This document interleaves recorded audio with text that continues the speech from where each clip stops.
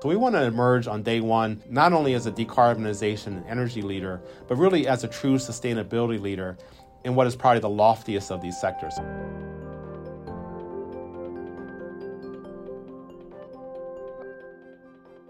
Good day, everyone, and welcome to Cutting Carbon. I'm your host, Jeff Goldneer, and I'm joined today by my co-host, Brian Gutnick. Brian, good day. Good day, Jeff. Looking forward to having a conversation with a returning guest today, and looking forward to getting into it with you. Yeah, really excited. So today, our guest is Roger Martella. Roger is the Chief Sustainability Officer and Head of Engagement and Government Affairs for GE and soon-to-be GE Vernova. So really excited. Roger, good day. Welcome to Cutting Carbon. Jeff, great to hear you again. Brian, thank you for having me back. So Roger, as a returning guest, we're going to start off with maybe a little tougher question for you today. So as you know, Roger, over the last few seasons, we've had this ongoing conversation about the need for a decade of action, how we're addressing climate change, and frankly, a sense of urgency. There is a clock ticking here on the environment. Now, we've talked about a decade of action. We view this as a transformative time. We use phrases like the energy transition. Transition implies there's a time element to it. So my question to you is kind of what's happening around the world today. You're talking to customers, you're talking to policymakers, and there's a lot going on. And maybe I'll use the phrase tailwinds because there's a lot happening maybe that's helping us in this decade of action or this transition. So can you kind of elaborate on what you're seeing around the world today? Jeff, thanks for the question. I think your premise is exactly right. We've been having really good conversations, and thanks to you and Brian for being such great honest brokers in these really impactful podcasts. But I think everybody would agree, everywhere I go in the world, the one thing everybody agrees on is it's time for action. Enough talk, let's get to action. And so as we sit here in April of 2023, I'm very happy to report, and this has been exciting for me personally and professionally, that we are, I think, officially in that transformation to action mode. As someone who's been in environmental policy for 30 years, climate change policy for 15 years, the things that we've been talking about, wanting to see happen, waiting for, advocating for, we're starting to see those tailwinds as we sit here in April of 2023. So that's a very exciting time for climate change and decarbonization. It's an incredibly exciting time for Vernova to be where it is today and transitioning to be this separate company. And maybe I could just share, because it has been so busy this year, it's been such a transformational time. I can't use that word enough because I think we have to pause and recognize we're living right now in a transformational period. It's a very positive thing. A few of those tailwinds that you were referring to that is kind of driving all of this, and I think of five that I think are really key and are going to be big factors this year going ahead into the future. The first is the role of government is realigning, and a lot of this derives from the Inflation Reduction Act. I think all our listeners know that back in August, the U.S. passed its first climate change law, the Inflation Reduction Act, and that was a big deal for the U.S., and I imagine we can talk about that a bit today. But I want to pause on the U.S. We're a global company. This is a global issue. Sometimes things happen that have much bigger impacts, and the IRA is an example of that. It's really been a catalyst for how governments are kind of realigning themselves to work with companies, enabling companies, coming up with carrots types policies that facilitate the success of companies. I think perhaps the strongest example of this is the Department of Energy Secretary Jennifer Granholm. I've heard this from her directly. She's been saying it a fair amount, that it's going to be industry that leads the energy transition with their investments, but the government's going to be an enabler. And coming from a very senior person in the government, I give her credit where credit is due to recognizing that industry is going to lead here, enabled by the government. And I agree with that. This partnership, the realignment of the government is a fundamental change. Kind of the second tailwind, and part of that is the role of companies, the rise of companies. If we look at the Edelman Trust Barometer, 2023, second year in a row, 32,000 people in 28 countries, saying that companies are now the only trusted institution to solve these problems. Now, we wish everybody was trusted. We want to see government in there. We want to see NGOs in there. We want to see the media in there. But I think you get the point that looking at all these people in all these countries, putting companies as the only trusted institution to solve these issues, elevating the role of public-private partnerships.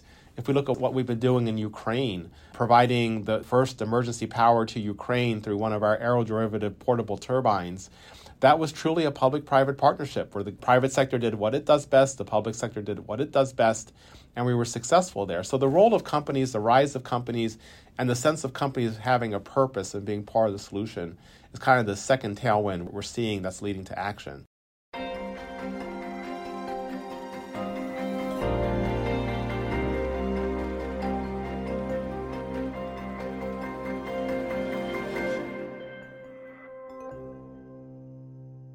The third is the role of electrification. These are frequently climate change conversations, decarbonization conversations. Vernova has two purposes, decarbonization and electrification. We're seeing electrification as really the here and now, the near-term driver. Decarbonization is something we're planning for, we're taking action for, 2025, 2030, 2050. Electrification is driving action every day, every week, as we see the issues in Ukraine, to targeting of the grid, concerns about energy security, energy access, and the need to harden the grid to prepare for decarbonizing other sectors. The investments are flowing from governments, from the private sector here and now today with electrification. That's great for decarbonization. It gets us to the same place. But if that's what's driving investments in the near term, we'll take it and we'll realize that decarbonization goes a long time. The fourth is, a new issue that's arising. It's what I call preparing the ecosystem. This is an issue, perhaps it's a good issue to have and to solve for, but now that we are seeing action, like we're seeing action today, we're seeing money flow, we're seeing the orders come in, we have to think about the next step. We have to think about how do we manage the bureaucracy, the permitting reforms that are necessary? How do we get our workforce ready to be able to build all this technology? How do we go into underserved communities and inspire people to come and join us and become the technicians and the builders of the future and the innovators of the future all around the world, from communities that perhaps have not played as big a role in the workforce here? And how do we tap the private finance sector, which is going to have force multiplier for the public dollars? How do we work with them in partnership to make sure they can counsel us on how to structure these investments? So this is the ecosystem issues that we're trying to work through with our diverse stakeholders right now. Then finally, the fifth tail one is just the global alignment here. I kind of call it the UAE effect. The UAE is taking a leadership role in climate change this year with COP28. I think it will emerge this year as one of the world's most significant influencers in the climate change space, the decarbonization space, having an impact far beyond the Middle East and Africa. But what's really changed here is, in all my years working on the Paris Agreement and things like that, there was always a reluctance, the notion of a competitiveness. Like if we agree to something under the Paris Agreement, how does that put us at a competitive disadvantage versus other countries? This is now completely flipped, 180 degrees. Countries are now in a race to adopt decarbonization goals, to adopt electrification targets, because they see the opportunities in supply chain and workforce and being part of the solution and not being left behind. And so this global alignment of countries wanting to lead here, no longer be so resistant or concerned, is another big transition we're seeing that's setting us up for action, setting us up for success, and making this a transformative time.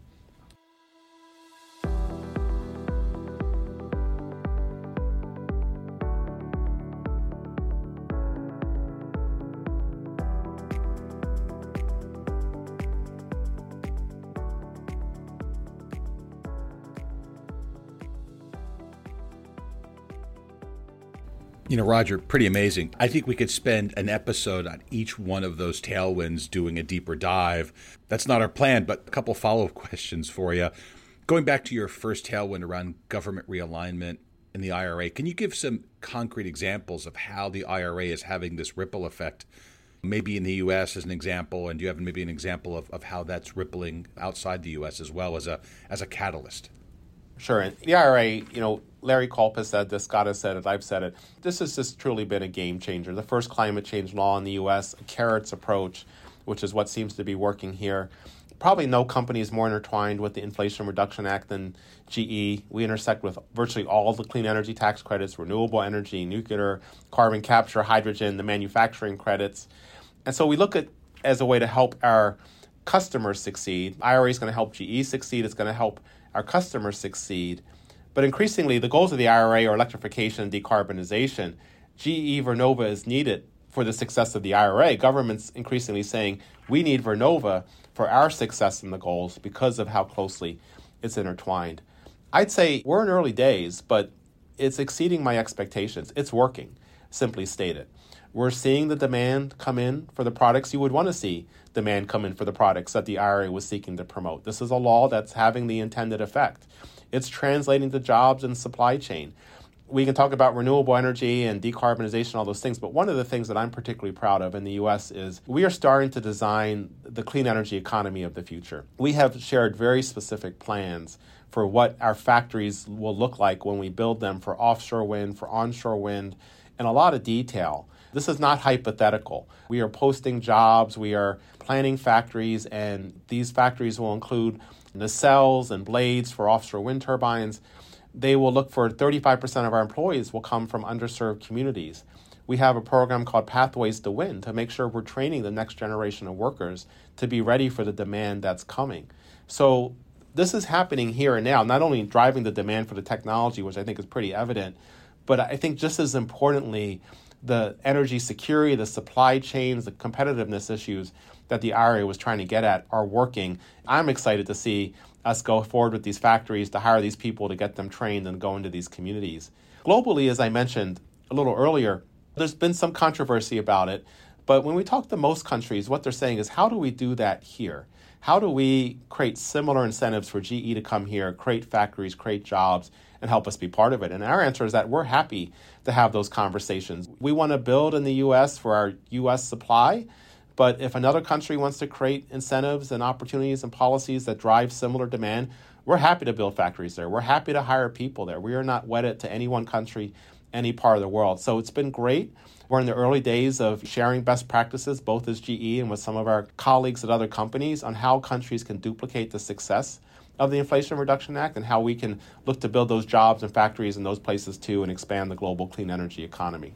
Outstanding. So, Roger, maybe as a follow-up to that, you've talked about the transformative time and kind of the 5 big tailwinds, if you will, there. If that is the backdrop, as we're preparing to spin off GE Vernova as a standalone company, how does that give you confidence that GE Vernova can lead in this energy transition? Thanks, Brian. I will admit, I'll come into this one with a little bit of bias. I'm going to start with the notion, in my view, and I sincerely believe this, no company is going to have more impact here. No company is better aligned. This is just why I work here. I think it's why a lot of us work here, is we believe in the purpose. I'm going to go further. It's not just no company. I don't think any other entity is going to have the far-reaching impact as a solver for these issues as GE Vernova. At the end of the day, climate change, decarbonization, electrification, these are innovation and technology plays. Policies are important.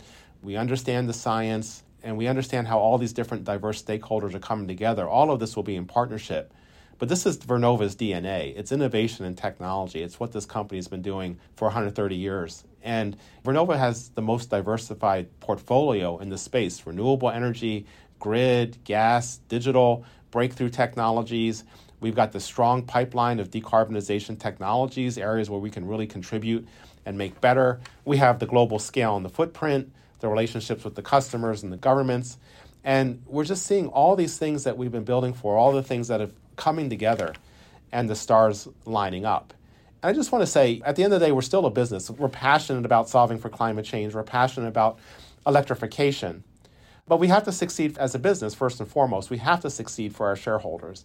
And that's not lost on anybody. And that is job number one. This hasn't maybe always been the easy part, particularly for some of our renewable energy businesses. I think Scott and Larry, Investor Day, we've been very transparent about that. We've shared that.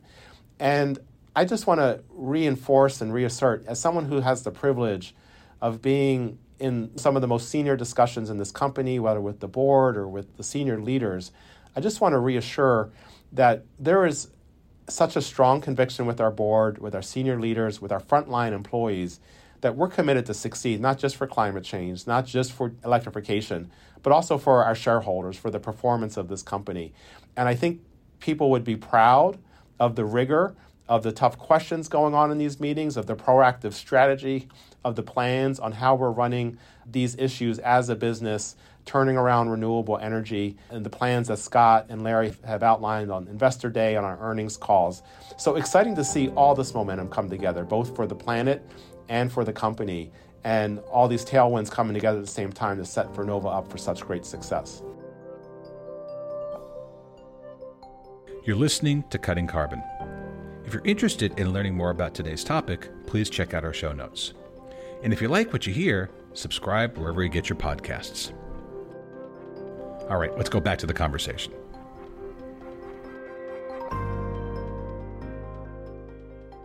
So, Roger, look, in the most conservative estimates, demand for global electricity is going to grow by 50% over the now to 2040. how do you balance the competing needs of meeting that need for electrification, whether that's supporting economies that are growing, population growth, electrification of other sectors? How do you balance those needs against the need for it to be more decarbonized at the same point?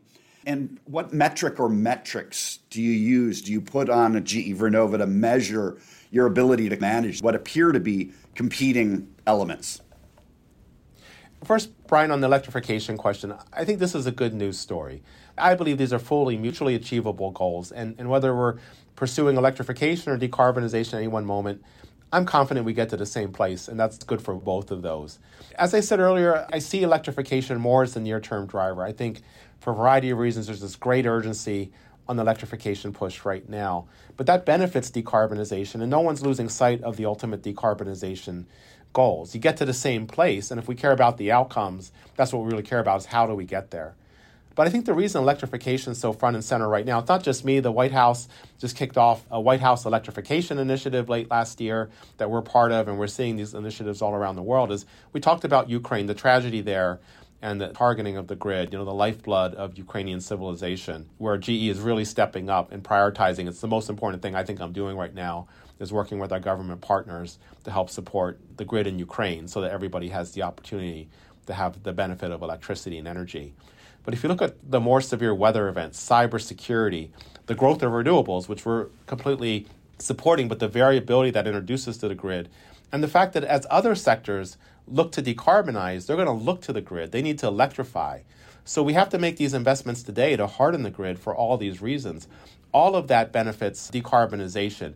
It makes the grid more efficient. It sets us up for more renewables. It enables us to decarbonize other sectors, and it makes power more durable at the same time. We have a grid business that has these great physical grid tools like HVDC, flexible transformers, and we have a digital grid business, which is an increasingly important player in making sure all this works together. So electrification, decarbonization, mutually achievable. In terms of the metrics, so we've got lots of metrics. I think every company does in this space. And when I think about the metrics, I tend to go, where can we have the most impact? Where can we really uniquely contribute these solutions to the world? So I think of three. The first is carbon intensity. And basically what that means is for all the equipment we're selling that helps produce 1/3 of the world's energy, basically, how much greenhouse gases are associated with that equipment. What we want to do over time is hopefully help the world provide more energy, but on a proportionate basis, reduce the amount of greenhouse gases associated with that energy. So that's carbon intensity. And so we track that very closely, making sure that our intensity of the greenhouse gases associated with our equipment is constantly going down. So that's one of the metrics, but that's not enough, because you could argue that you can have your intensity go down, but you're still growing your emissions. So we've got that covered. The second metric is our Scope 3 emissions from the products we sell. This is an absolute number. This is the total extent of our greenhouse gas emissions associated with the electricity equipment we provide around the world. So as our intensity goes down, we also want to see our absolute emissions go down. We've set targets for that. We've committed an ambition to be net zero by 2050. So we've got the absolute emissions covered too. And then the third metrics are yet to come. So this is just a little sneak peek of how Vernova, as it becomes a separate company, is going to set metrics and key performance indicators on how we're improving the quality of life for people around the world. How are we growing access to energy, to reliable energy? How are we training people from underserved communities, women, children, races, and minorities that haven't typically been represented in these careers? How are we affirmatively going into those communities and geographies around the world to make sure they're represented? How are we holding ourselves accountable for that? Jobs and training. And how are we being good stewards of our community? So we're looking forward to, as we move forward through this journey, announcing an additional set of metrics that will focus beyond climate change and how we're just looking to lift up the quality of life for people all around the world.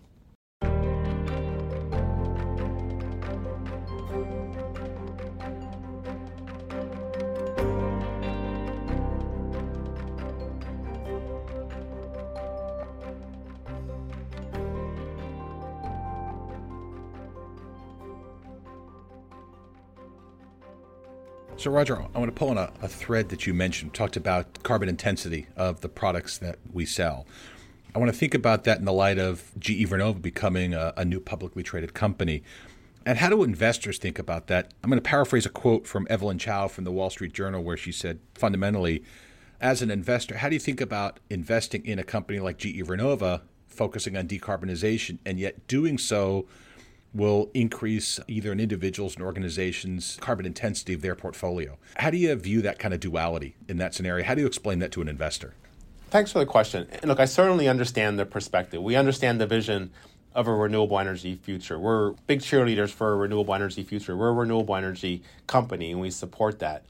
Where I may differ with that quote is also seeing gas, in my view, as a not only differentiator, but a positive, as a source of strength in our decarbonization and electrification journey. And this is a question that comes up a lot. It's a fair question, different views on this, but I feel very strongly in why this is a source of strength for us and something that should be embraced by our investors. So let me just maybe share why that is. I have a pretty refined view on what it takes to succeed in the energy transition. We operate in 170 countries, help provide almost 1/3 of the world's energy.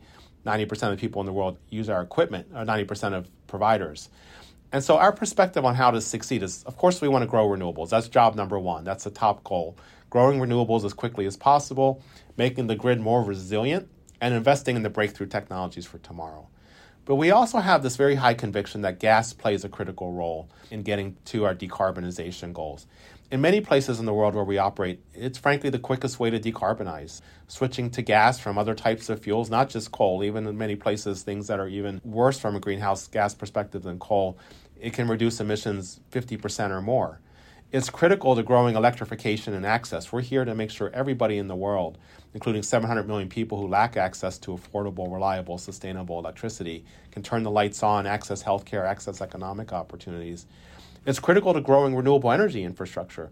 You need that solid inertia and that backbone of gas power and other types of conventional power to enable countries to get to their renewable energy goals, which we fully support.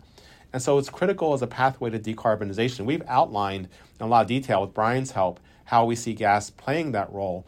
But at the same time, we don't see the greenhouse gas emissions with gas with having permanency over the next 30 years. We're investing in hydrogen at the pre-combustion stage. Our turbines have run for more than 8 million hours on hydrogen blends to decarbonize gas pre-combustion, and we're investing in carbon capture and sequestration on the post-combustion stage. So we want gas turbines to have a continued role to play here because we think they're critical, but we're not taking a blind eye to the greenhouse gas emissions associated with it. We're looking at that full decarbonization pathway. And I have to say at this point, it's not just the GE view.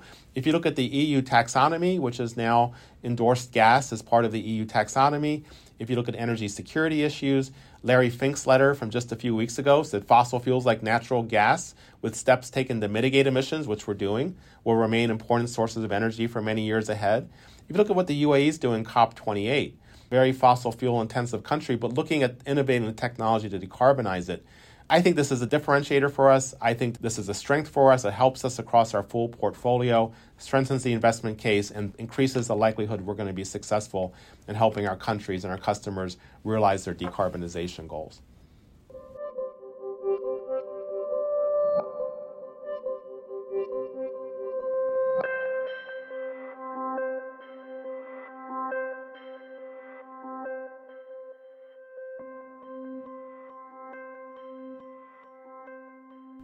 That's great, Roger. So if I just think about that kind of in summary, right, and again, thinking about those companies who, on the investment side, who only want to invest in, let's say, a pure renewable company, maybe those folks see our thermal businesses, our gas and steam power business as a barrier. But what I've heard you say is that's the wrong way to think of it. Maybe the right way to think of it is those businesses are kind of maybe foundational to providing that secure, reliable power today.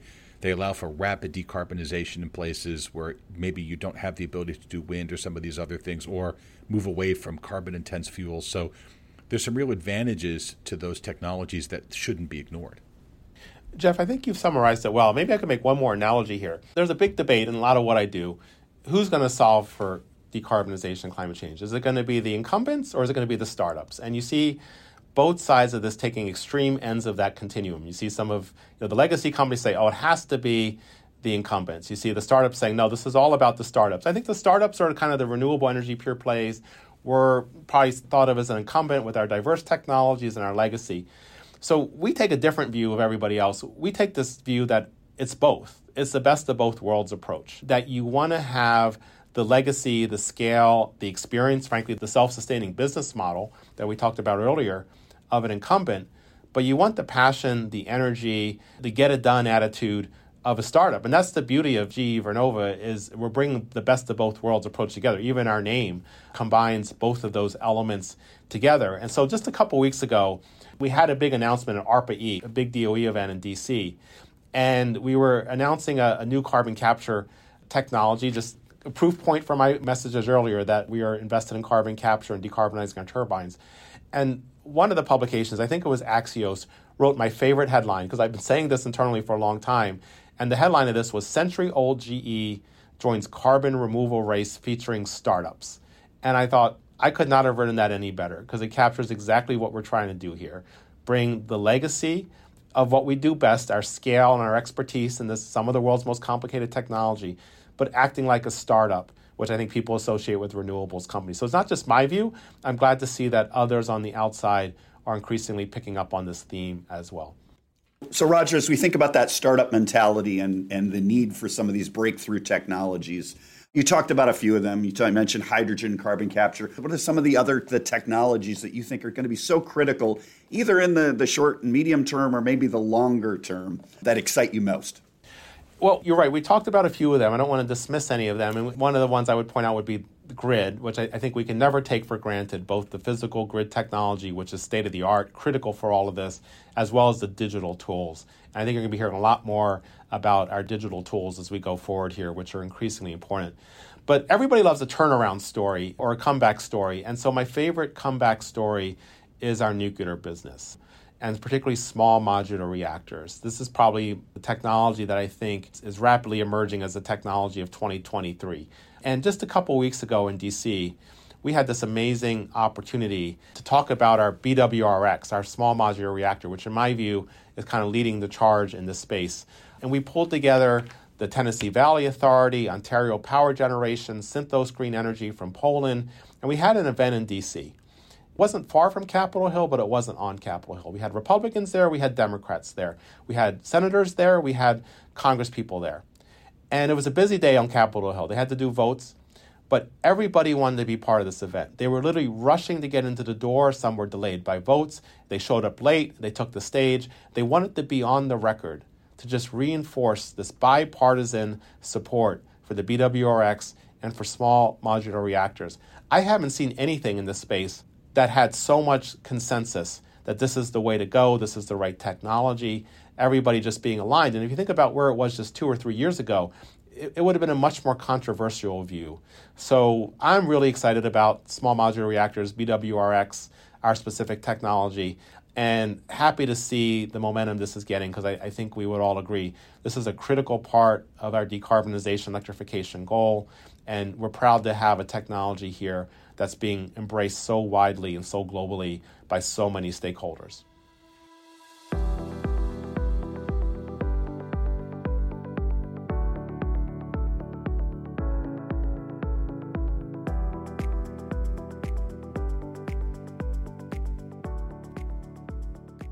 So, Roger, I want to pull on a thread that you've mentioned previously, and I really want to focus on this concept of ESG, environmental, social, and governance commitments.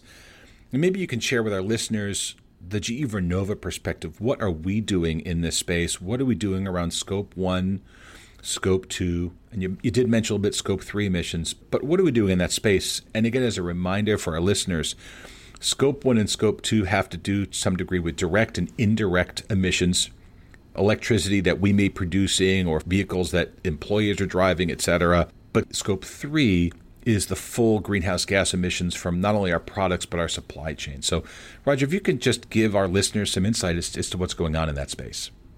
Sure, Jeff. There's so many advantages, I think, of the legal separation that GE Healthcare, GE Aerospace, GE Vernova is going through and setting up each of these companies for respective success. And ESG and sustainability maybe isn't the first thing that comes to mind, but it's another great example of how much more successful I think we're going to be as separate companies, each Aerospace, Healthcare, and Vernova, than as part of one thing that's trying to do many things. And the reason for that, if you think about the healthcare sector, the aviation sector, the energy sector, we have vastly different stakeholders. And our different stakeholders have different pressures. Energy is frequently seen as in the lead when it comes to climate change, decarbonization. It has to be the first to decarbonize.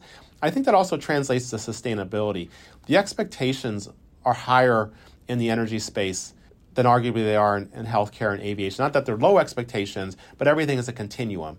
And energy is kind of in that top 99% percentile of where our customer expectations are, where our government expectations are, where our competitor expectations are, and the fact that a lot of this derives out of the EU. So by being able to be a separate company, we're able to set ESG goals and targets that align to the heightened expectations, where healthcare is able to set its targets aligned to its expectations, aerospace, and so on. So we do have strong Scope 1, Scope 2, Scope 3 commitments we're very proud of today. Carbon neutrality by 2030 for Scope 1 and Scope 2, and a very impactful ambition to be net zero from the emissions from the products we sell in Scope 3, which basically is an ambition to decarbonize the energy sector. So I don't want to skip over those. If we can succeed for those, which we will, we're going to solve some of the world's biggest problems. But what I'm excited about today, we have those ambitions. We're executing on those. We'll be updating shortly on those in our sustainability report. But with Vernova being able to pursue targets and ambitions in line with the energy sector, I'm looking forward to sharing with you, assuming you invite me back, what's coming down the pike, what we're working on now for day one. Strengthened commitments to product stewardship and circularity, how we design our products from cradle to grave, to be strong stewards of water, of waste, to design around heightened expectations for the environmental factors, targets for diversity and inclusion, environmental justice, and lifting up underserved communities. And so we're really excited about where we're going. This is the exercise where we're spending a lot of time. And in addition to that, another pillar, which I alluded to earlier, is what are some metrics and KPIs that we can identify for Vernova that's going to just help show that we're trying to make the world better and hold ourselves accountable to this, lifting up the quality of life for people, making sure we're inspiring people to pursue careers in this space, growing access to affordable, reliable electricity and things like that. So we want to emerge on day one not only as a decarbonization and energy leader, but really as a true sustainability leader in what is probably the loftiest of these sectors. So I'm going to be a little vague around that. I don't want to spoil it. I'm hoping you'll have me back a little later in the year and we can get into some more details around this. But you can tell we're really excited. We've got a great team and all the businesses who are coming, bringing a lot of passion to this, including our employees who are also going to have an employee-focused metric on how we can have this impact on day one. Roger, that's pretty exciting and a great vision. As an employee, I'm really excited, not just about Vernova, but kind of the trajectory we're having as a company with some pretty intense goals around sustainability and what we've got to go do for the planet. So thank you. Thank you for the opportunity. Thanks for letting me share all this. Oh, my pleasure. And again, for all of our listeners, if you have any questions for Roger or any of our guests, please don't hesitate to drop us a line at cutting.carbon@ge.com. For the entire podcast team, myself, Brian, everyone behind the scenes, Roger, again, thank you so very much for joining us today. This is Cutting Carbon.